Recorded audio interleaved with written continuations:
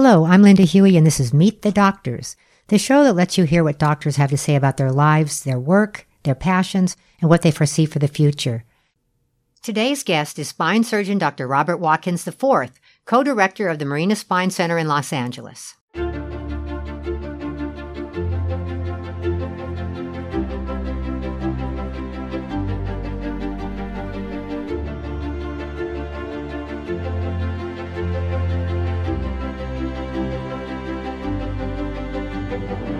This episode of Meet the Doctors is brought to you by Complete PT Pool and Land Physical Therapy. Whether you're trying to prevent knee surgery or recovering from shoulder, hip, or back pain, Complete PT offers you the most advanced pool therapy in combination with traditional land therapy. You don't need to know how to swim or even get your hair wet.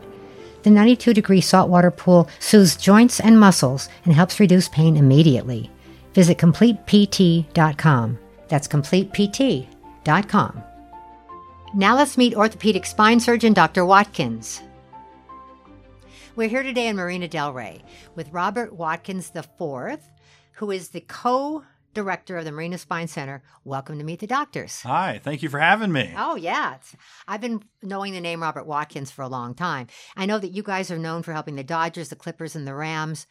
But I want to start back from the beginning. Yeah. Now, you said you went to South Pasadena High School, but were you born here in L.A.? I was born in Honolulu, Hawaii, which I know Really? You can't tell from my skin tone. I'm a little pale for a Hawaiian, but my dad was actually in the military, stationed at Tripler Hospital, the big pink hospital on the hill in Honolulu. Yes. I was born there.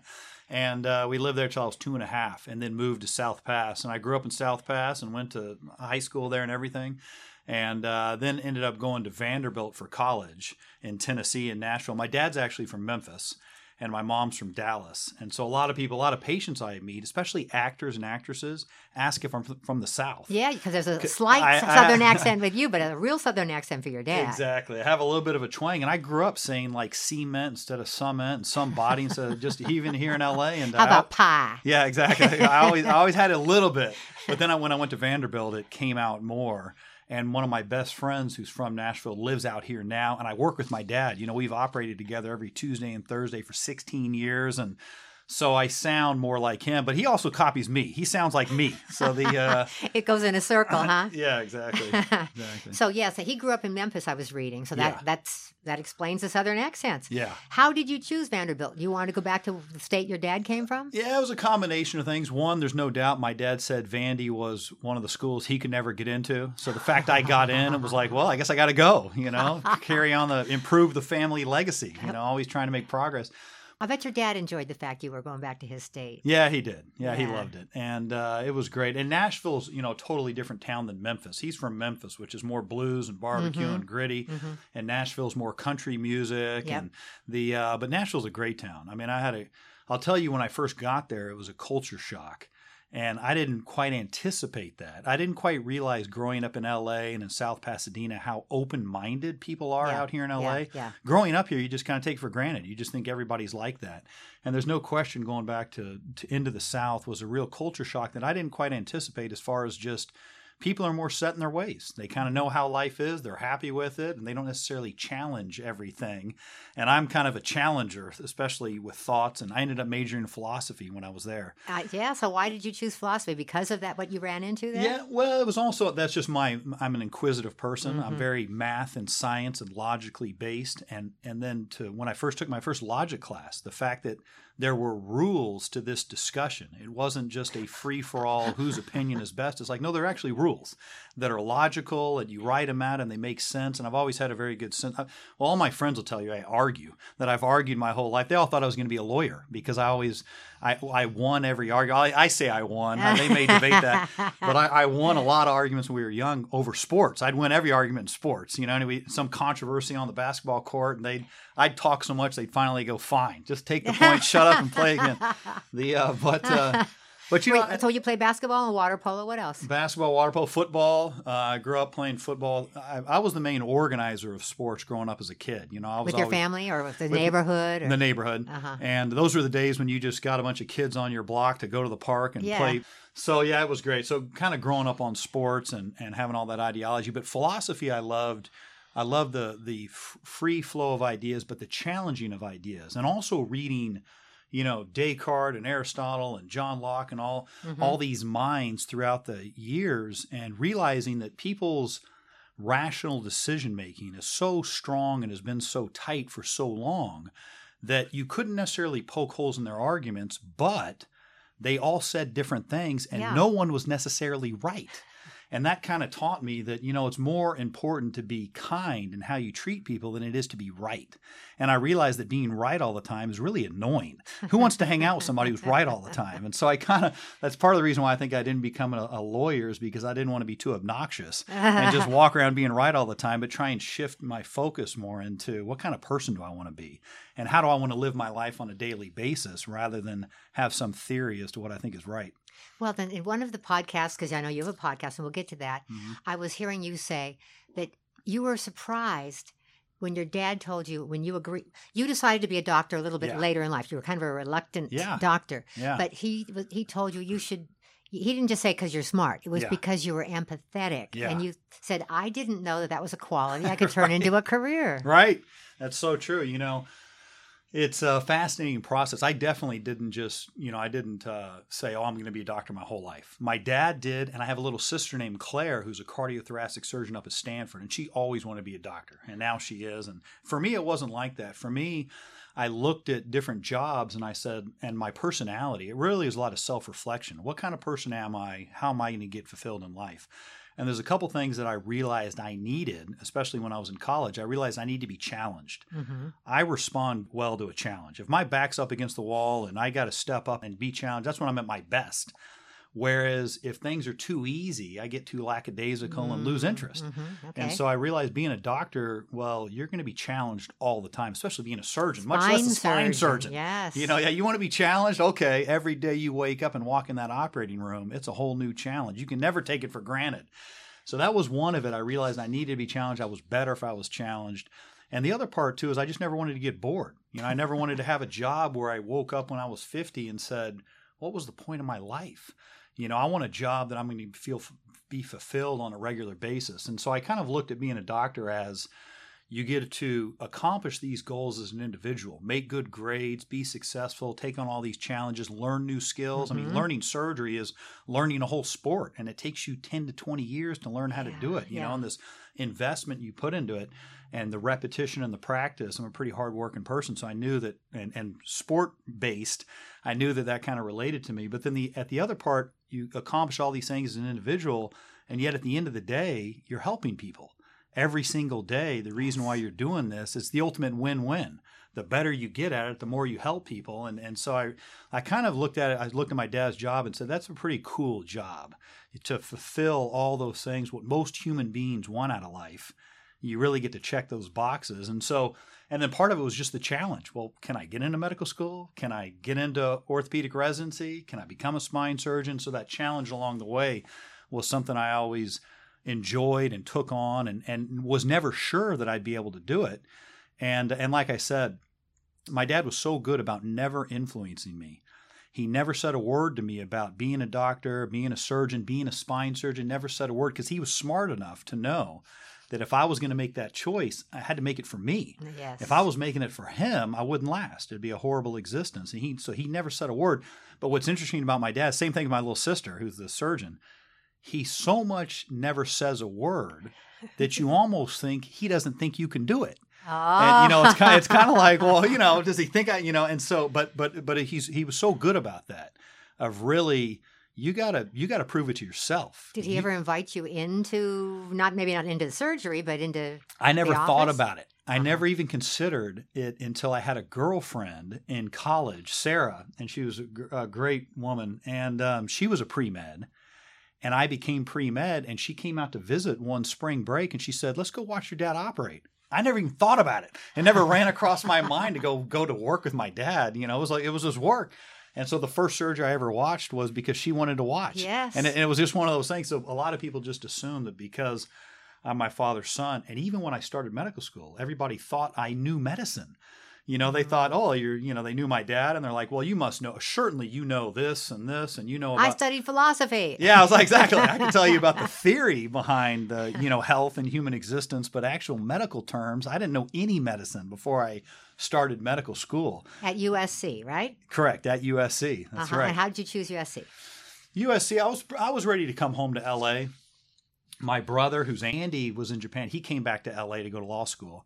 And so we both kind of came back to LA and we lived together. I lived with my older brother the first couple of years of medical school. And so I came back to SC. I was ready to come back to California. I mean, I love traveling the world. I've lived in Mexico for 6 weeks and speak Spanish decently well. At least I used to. Worked in a hospital down there. Lived in Chile for 6 weeks. Lived in England for a year training. So I love traveling, going all over the world and all over the country. But ultimately, I love Los Angeles. Yes. I mean, it's like, I'm with you. Right. I love to go. I've traveled and taught on all 6 continents, but I love it when I land at LAX. I know. It's the greatest place to come home to. So coming back is great. And even just USC has such a great reputation of being a clinical physician. Where learning how to take care of people. I mean, USC Medical School, your first year as a medical student, they have an introduction to clinical medicine. You go and interview patients at County Hospital your first week of medical school. There's a wake-up call, huh? And one of the greatest lessons I learned from that is I was so nervous about going and talking to this patient. So you got a sick person at County Hospital, packed in with 5 other people in a room. That's how it used to be. 5 people in a room, they're sick. And I was so nervous because I thought, I'm going to be disturbing this person. Why do they want this stupid medical student who doesn't know anything about medicine to show up and to interrupt them and to talk to them and get their history and physical, do all this other kind of stuff when I have nothing to offer them? I don't know anything about medicine. I can't offer them treatment. I can't even offer them advice. And so I was so nervous about, just interrupting this person and imposing on them, having to do this thing. And the greatest thing I learned is in talking to somebody, for one thing, just by talking to them, these people never wanted me to leave, because no one ever talks to them. So they're laying there in the bed all day and the doctors are so busy, they're running around and the nurses are overwhelmed and busy. It's like, so for a human being to come and sit down and talk to them. And listen to them. And ask them questions. Yes. And I didn't have an agenda because I didn't know anything.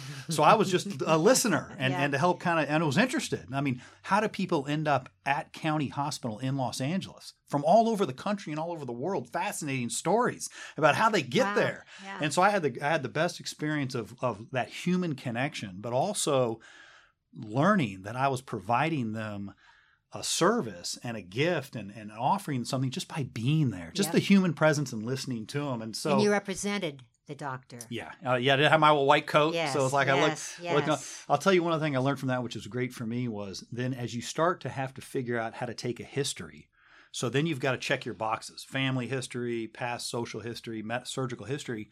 You learn how to do it in a conversational style where you're not just sitting there reading off, okay, do you have any surgicals? Do you have any?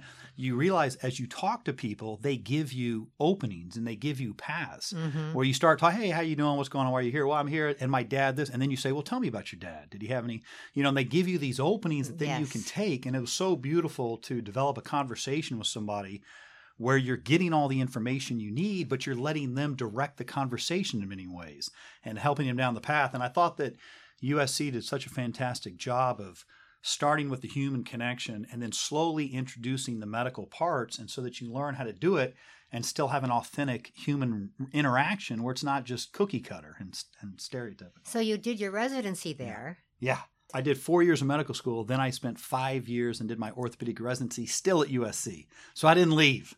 I stayed there for 9 years at County Hospital, and it was great. I mean, I formed so many great relationships. I was the student body president for 2 years at USC at the medical school. The medical school has a student body president. Yeah, didn't know that. There's 2 co-presidents, and that was great. I met all the department chairs. I found out how a huge organization of people worked, and I hate going to meetings and sitting through these politically correct meetings where nobody speaks up and everybody just this institutional type of thinking. Most surgeons have difficulty in that type of environment because we just want to fix things. Yeah. We just want to get in there and do it and not sit there at a 2-hour-long meeting where nobody wants to put their head above the crowd. Everybody just kind of follows along. So that was my natural disposition, was some kind of antagonistic relationship with that type of setting. But what I found is... And you were student body president. I was student body president, exactly. Who knows? I guess it was a challenge I wanted to take on. But what I realized is I grew to have so much respect for the people in those positions and how amazing it is to have an institution that involves 5,000, 10,000 people, that affects 20,000 people, and how you have to have meetings. You have to have organization. You got to have rules and regulations that are essential to human existence and making these things work. And that balance between how do you still keep things efficient and functional and authentic, but at the same time manage 10,000, 20,000 lives is a fascinating balance that I really... Were you able to find that balance? Yeah, I was. And it was great. And I got a lot of respect for, these types of big institutions. In fact, sorry to jump ahead, but at the hospital now, I'm the vice chief of staff of the medical staff. And I'm going to be the chief of staff next year in January at our Cedars-Sinai Marina Hospital.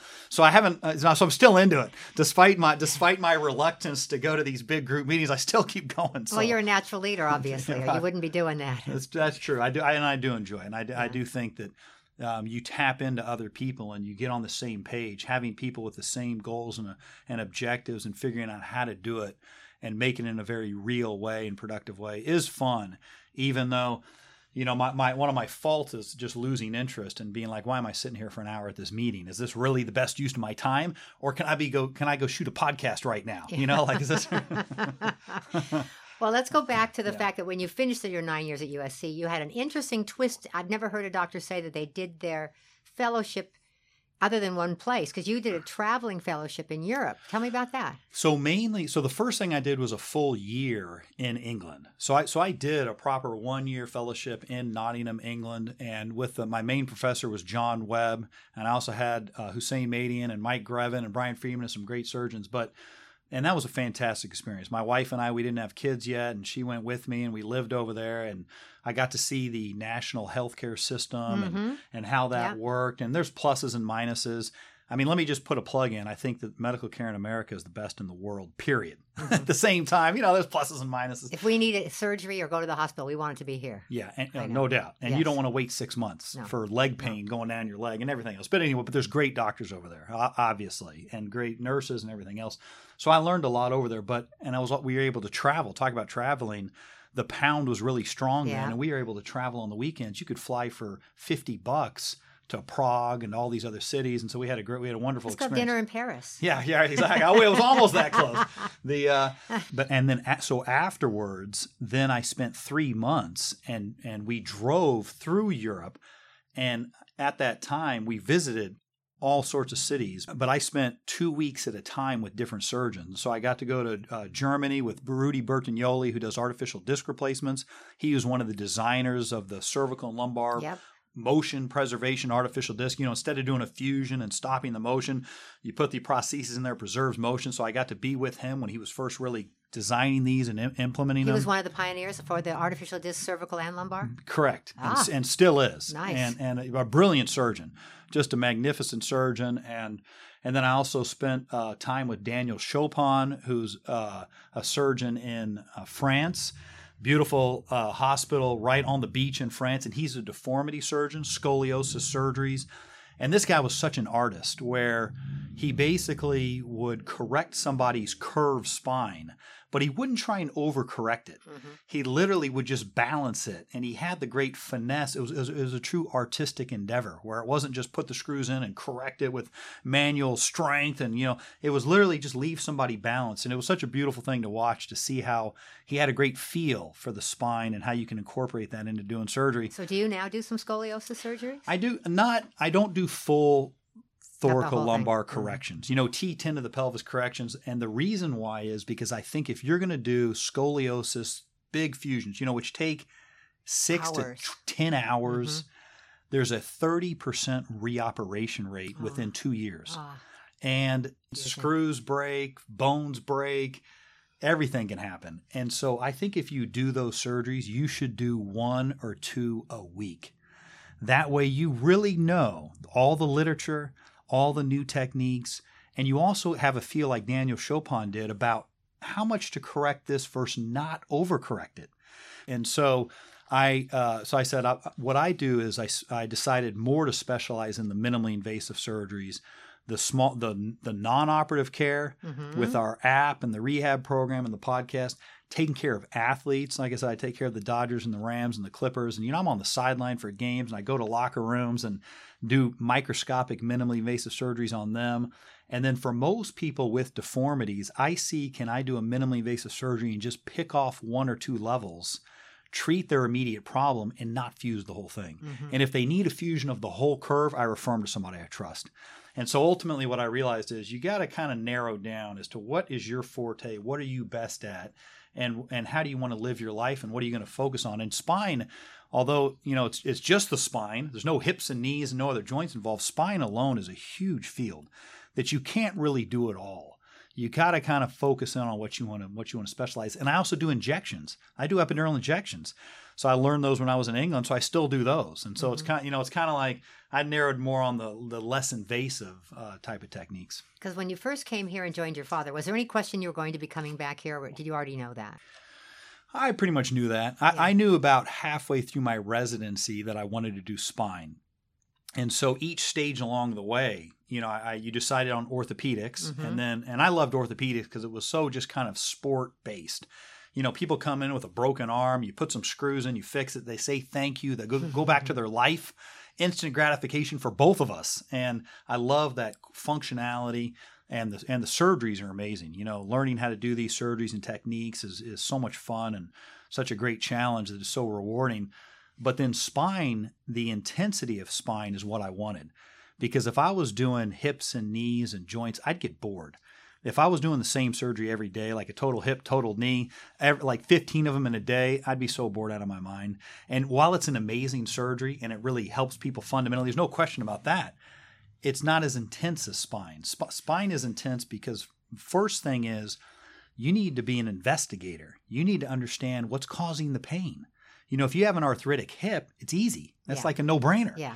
Well, with spines, you've got so many discs and facet joints in the back and nerves coming out. What exactly is causing this person's pain? And with what degree of confidence do we know that? So first you got to be in to examine the patient, talk to them, really understand their problem, do that investigative work. Then you've got to be into, okay, what's the smallest possible surgery I can do here if we're going to operate? Yes. First of all, can we treat it non-surgically? Then can I do an epidural? Then what's the smallest surgery I can do and get away with it? So I really love that challenge.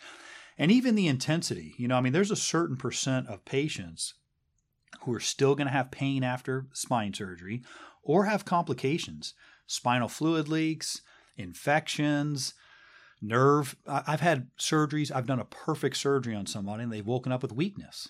With no explanation whatsoever, except that maybe there's an interruption of some of the blood supply or the nerve got inflamed. And usually it recovers. It'll recover on its own, but that's part of spine surgery that is pretty intense. A little unnerving when that happens. It's totally unnerving. Yeah. It's totally unnerving. And you've got this other human being that you operated on.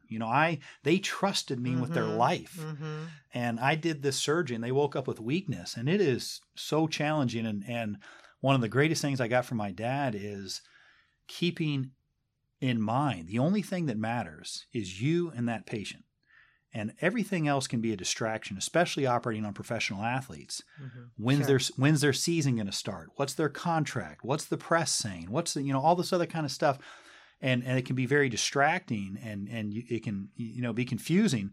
But what's great about our job is your job is to focus on the patient and be their doctor and take care of them and figure out what's best for them. And so, and that's a huge challenge. What a nice thing to have your dad right there to remind you of that all the time. Huge. Yeah. It's fantastic. It's like the greatest gift ever is that for 16 years we've worked together, and I do that for him too. One of the greatest things about working with my dad is I know what I've gotten from him and how blessed I've been in being able to work with him. He's an amazingly generous man. He'll give me the tie off his shirt if I just say I like it. He's a really great guy.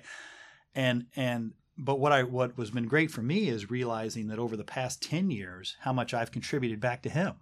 And that by being in practice and learning the new techniques, using computer guidance for put screws in, these minimally invasive surgeries we do, doing the injections, and even just emotional and physical support that we talk about cases, and we've got a partner named Dave Chang who's amazing too. And so the three of us, and even our PA Sean's great. He's been with us for 12 years. Oh, but that's a nice thing to have in the team. It's great. But especially my dad and I, and with the high profile patients, to have somebody else who really understands. We don't have to explain much to each other. We both know what's at stake, what's important, and being able to help each other say, okay, well, let's simplify this. Let's get back to the patient. What exactly is their complaint? Where's the pain? Let's re-examine them. Let's narrow things down, make it basic, go through the steps and figure out what the problem is, and take care of the person. And ultimately, get back to the original thing about this win-win of our job. If we take care of the person, everything else will take care of itself. And so don't worry about the press conference yet. Yeah, exactly. Just get this person better, and know that they can trust you, that you care about them. Stick around for more of this interesting conversation with Dr. Robert Watkins IV. If you're in the market for a bike, you want to buy your bike from a shop that has great service. Bicycles need to be serviced and maintained on a regular basis for safety. You want a relationship you can count on with the shop where you buy your bike. Helen's cares as much about servicing your bike and keeping you safe as it does about the sale of a new bike. Their tune-up packages and excellent repair service will keep your bike in perfect working order. Go to HelenCycles.com. That's HelenCycles.com. We're back with Dr. Watkins. Now, I heard you say on one of your podcasts that between football, baseball, and basketball, that football players have more spine injuries. And I would choose that, too, if I was just guessing because of all the contact. But then baseball is second because of all the rotation. Yeah. And basketball, not so much. That's true. Now, first of all, it's a numbers game. There's more football players and baseball 43 players. 43 on the squad instead of 11, yeah. Exactly. Yeah. So that alone is just a numbers game that I don't actually know injuries per participant and what those numbers are. I should know that. In fact, you inspire me. I'll go find out. But basketball is mainly knees and ankles. That's mainly, or their shoulders. Shoulder, yeah. And we've seen, we took care of Dwight Howard. That was publicly released, and we certainly see basketball players, probably one or two a year for different things. But football's huge. I mean, the impact in football is big. And baseball, I'll tell you one of the biggest things I learned about baseball, and the more respect I've grown to have for baseball players, is the 162 games. Oh, playing every month after month after month night, and through the dog days of summer and stuff like that. And it's not just physical, it's also energetically and emotional. Imagine being with the same group of people all day, every traveling, day. Eating. Staying in weird hotels, being sleep deprived, being stressed, competing for jobs with each other. And it kind of gets undervalued because we think, oh, they're athletes, they get paid millions of dollars, they should just suck it up and make the most of it. But they're still human beings. Yes. And the same needs. The same needs and the same interactions that happen with you go on a family trip for greater than a week, you all start to rip each other's throats out, Well, that's what happens with them, but it goes on for 5 months or 6 months. How long is baseball season? And so the injuries too, this wear and tear, this chronic wear and tear that happens to the bodies, and they all have, by the end of the season, they all have injuries. They all have multiple body parts that aren't 100%, and how you play through that and adapt through it. I think it's the greatest appreciation I've gotten for baseball, which I did not have just as a fan, is really the grind. And what's cool about every sport is the games last just long enough for what humans can tolerate. And the seasons do too, before they need an off I've never heard anybody say that before. It's funny. And every sport, you look at it and you're like, yeah, that's about all they could do. And they're all exhausted at the end. So I think I've grown to respect every sport. It has its own challenges in its own way, and own injuries for that matter. Well, I have a question for you. Yeah. Have you worked on many female athletes? Yes. The basketball for the USC rowing crew's huge. We see a lot of crew injuries because of all that torque on people's spines. All that leaning forward, and cranking back. The torque on the spines is really harsh. Gymnastics, obviously. I see a lot of gymnasts between the age of 14 to 19 that overuse for stress fractures, repetitive injuries in the spine. Do they come here to you? Are you going to their high school athletes? Correct. High school athletes. Club athletes. Yeah, we're technically an adult practice, and the hospital where we work is an adult hospital. It's not we're not pediatrics. At the same time, stress fractures are what we treat because they happen in athletes, and we're one of the specialists. and 95% or 98% of them we treat non-operatively. So we have the whole rehab program to treat the stress fractures. We see more than probably anybody in the country. And so I treat those and a disc herniation in somebody who's got an athletic type of disc herniation. If they're 16, 17 years old, I will operate on them if they need it.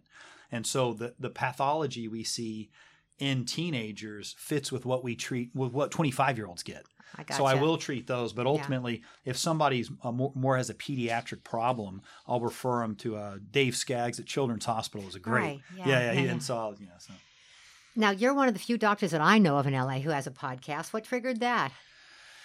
So my dad and I developed the app. So this rehab program of back strengthening exercises, which my dad with Celeste Randall and a lot of great physical therapists probably 30 years ago developed this. And it's really basic exercises. Dead bug, partial sit-up, bridging prone. Every physical therapist knows the exercises. But one of the great things they did is they just quantified it. They made it 1 to 5, which is what orthopedists do. Make them into categories so that 1 is the easiest, 5 is the hardest. And that quantitative progression helps us know how strong is their core. So how much are they protecting their spine? Therefore, what activities can they more safely do? So when people get to a level 2, I let them do non-impact cardio, elliptical, swim, bike. When they get to level 3, it's more rotational. If they're an athlete, they can start to throw, they can start to shoot, they can start to skate. When they get to level 4, they can basically lift weights and practice with their team. They can't have impact till level 5, I'm guessing. Well, yeah, football impact, like collision, level 5, really back to sport. But 5 is hardcore. That's like a 15-minute straight dead bug. I don't know who can do that. But we had to set the bar high. We got some people. Now, this is your Back Doctor app. Yeah, so I'm sorry. This is the app. Yeah, exactly. So the app. But people can get that at the App Store called Back Doctor. That's correct. Yeah. It's called Back Doctor. It's in the App Store, the Google Play Store. It's free. We've had about 75,000 downloads of it in 2 years, which is so awesome. I don't know who these people are. We don't collect any data. There's no credit card. It's just free. We give it away for free, and it's really awesome. And I've had some great stories about people I've never even met who then come in and they meet me and they go, I've got your app. Thank you for giving this to us and sharing it. So we were going to make a DVD. But halfway through the process, I was like, I don't own a DVD player anymore. No, people don't anymore. I got to make an app. I don't even know what apps are necessarily. I got to make an app. So that was about 2.5 years ago that I said, okay. So we made it into an app. And then I just started getting into that realm of distributing it on Facebook. I got a Facebook account. I wasn't even on Facebook. So I got an Instagram account. I started sharing it, and the power of being able to create something. And then with a click of a button, you can share it with people. In the world, over the world. And they can share it with their friends, and this ripple effect of how you can just have an impact on people in a positive way. And for me, once you put the investment in, after that, it's all free. And there's no barriers. It's just so cool and awesome that somehow I learned about podcasts. I think I listened to a podcast. In fact, Tony Robbins interviewing Deepak Chopra cool. is the coolest interview. It's kind of a philosophical, meditative, and really cool interview. And I think that might have kind of inspired me. So I YouTubed, how do you make a podcast? I watched a couple of videos, figured it out, and then I do it all myself. I do it on my computer. I cut and paste a little intro music, and I publish and write, and it's amazing. And again, it kind of comes down to that, like realizing, the big thing I realized is I have information, I know things that I can share with people that cost me nothing to share. That's right. And it's so invaluable. And part of it is I met with a couple patients who were really smart professionals in their own realm, attorneys, business people, really smart people, and they're trying to make a decision on their back. They're trying to decide, should they have surgery or not? Should they have a fusion, an artificial disc, a foraminotomy? All these complicated questions. They can listen to your podcast about the difference between the fusion and the artificial disc. I loved that. All the details that were in there gave such clarity. Thank you. Yeah. And that's what I realized is these people are trying to make a decision on their life, and they're so ill-equipped. They'll never be able to make a proper decision because they're not going to be educated enough to know what they should even be thinking about. Yeah. And but if I turn on a microphone and talk for 30 minutes, they can know almost as much as I do.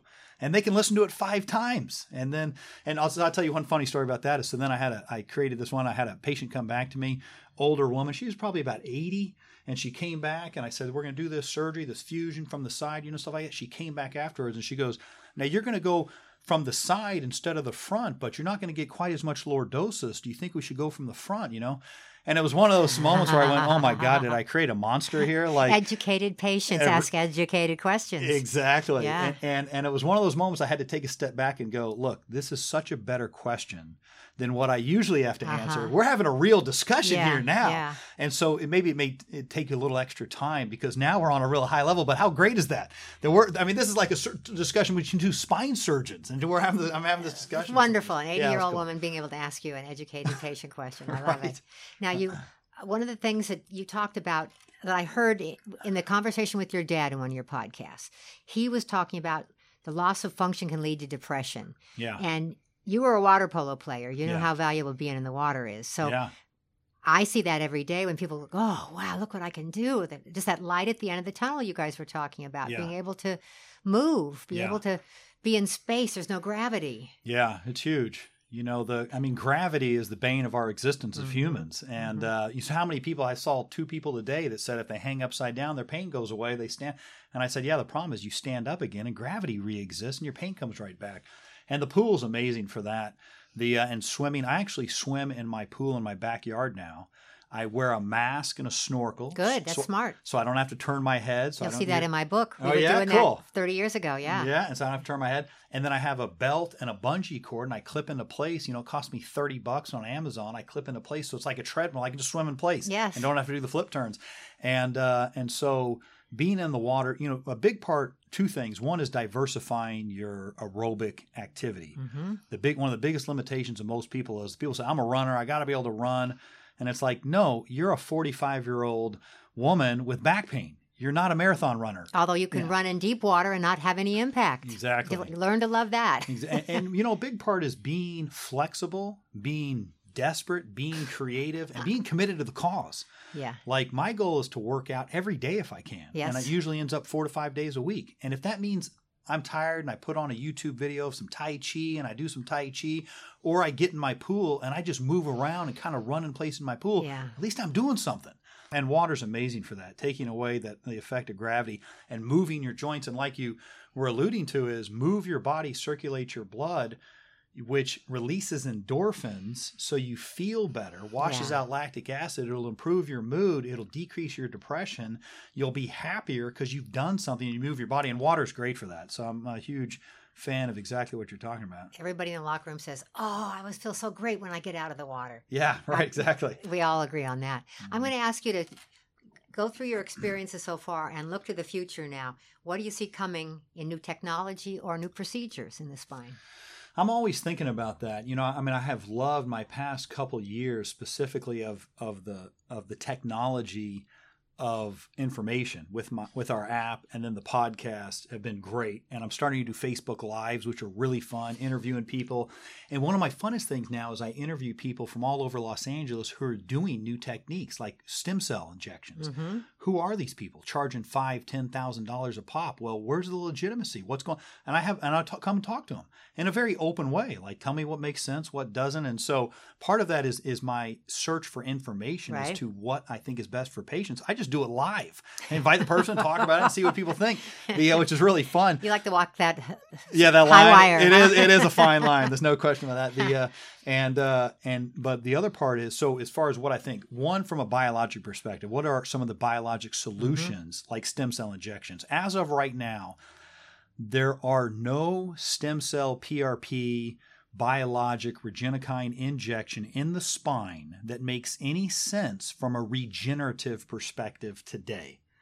And what I mean is the shots may decrease pain and inflammation. They may be an anti-inflammatory, so they may help with pain, which is good, but they don't necessarily regenerate the disc. Right. That's a whole nother That's step. the holy grail in spine surgery. Exactly. That's anti-aging. Mm-hmm. That is the fountain of youth. Mm-hmm. And so we'll get there. And I do think, I think stem cells will probably be a part of it, but we are probably at least 10 to 20 years away. Just because the science is so complex. Whatever you inject in the disc dies. The disc is acidic. It has no blood supply. It has no oxygen supply. Whatever you inject in there probably dies within a day or two, maybe a week. So what's going to regenerate, make the whole thing live? Put a little robot in there to supply it with some Exactly. oxygen. And Let's some, do it. Let's patent that. And so I do think it's part of the future, and I do injections, and so that's part of one of my main things right now is trying to find out exactly what biologic type of injection I think is the best to do. And probably in the next 3 to 4 months, I will start doing something that I think is safe and has real plausibility and effectiveness, and that I think is cost worthy. Mm-hmm. Like if your insurance company approves a cortisone shot for free, well, you're going to have to pay cash for this. How much is it worth? If it's $500, it may be worth it. If it's $5,000, well, we got to figure out if it's worth it for most people. Yes, and right. So that's one thing. Number 2 is endoscopic. Right now, most of our surgeries, we use a microscope, and which is very minimally invasive. The amount of trauma to the muscle is very minimal, and it's extremely safe. Because one of the big things is if you're going to do surgery on the spine and remove the pathology, you got to make sure to not injure the nerve. You got to be able to see the nerve. You got to be able to get around the nerve, take out the problem, and don't disturb the nerve. And the other healthy tissue. Right. But a big part is, if your incision, it needs to be a little bit bigger in order to not hurt the nerve. Well, that's like 20-to-1 of importance compared to how, like a 1-inch amount of muscle. So it's a balance between don't just try and do everything so minimally invasive that it's good for marketing and it sounds better and you get more patients. Make sure you're doing it effective and safe. Yeah. Protect the nerve and treat the pathology. Make sure you get enough out. So some of these endoscopes you go in, well, you don't necessarily open everything up and see as much. So maybe it's less invasive and it treats the immediate problem, but is it going to last as long? And are you treating enough of the stenosis and the bone spurs and these other issues where it's this real balance? And so right now, our microscopic surgeries are great, and our results in professional athletes are amazing. Like a microscopic surgery in the lumbar spine, we have an 89% return to their professional sport. Goodness. Which is great. Yes. That's, and so we still want to get better. I'd love to make it 95, but it's, and so the endoscopic surgery, integrating that with computer-guided surgery is what I'm really excited about. Because the endoscopic surgery, you're limited in knowing where you are and how much you can see. So having a computer help navigate you to show you 3-dimensionally where you are, and the merging of the two of those, I think really has the potential to be a groundbreaker for less invasive for the muscles, but at the same time, being able to see everything and treat the pathology effectively and safely. And it's coming. And it may be another 6 to 12 months, and it's going to be an evolution. The first one that comes out, there's one that I'm aware of that's being released in January that I'm pretty excited about, FDA clearance in January. But it'll probably be the first version. So it usually takes tweaks to it to really make it most effective. So I'm really excited about that because the computer-guided surgery we've been doing for 15 years. So every screw we put in the human body, every pedicle screw and every screw for like a PARS repair, for stress fractures repairs, we put in with this computer-guided system. And some of the incisions, we operated on this professional baseball player the other day. We had 3 stab incisions that were like less than a centimeter big and put in 2 screws across the fractures.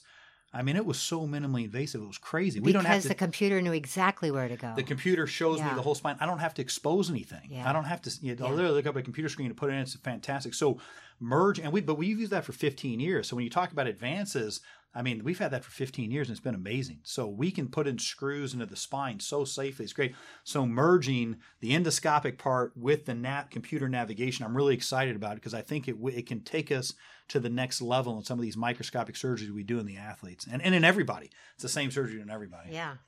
Well, I can't thank you enough. This is what I get to learn about the cutting edge of surgery when I talk with the doctors. So thank you for being here at Meet the Doctors. You're welcome. Thank you for having me. It was a lot of fun.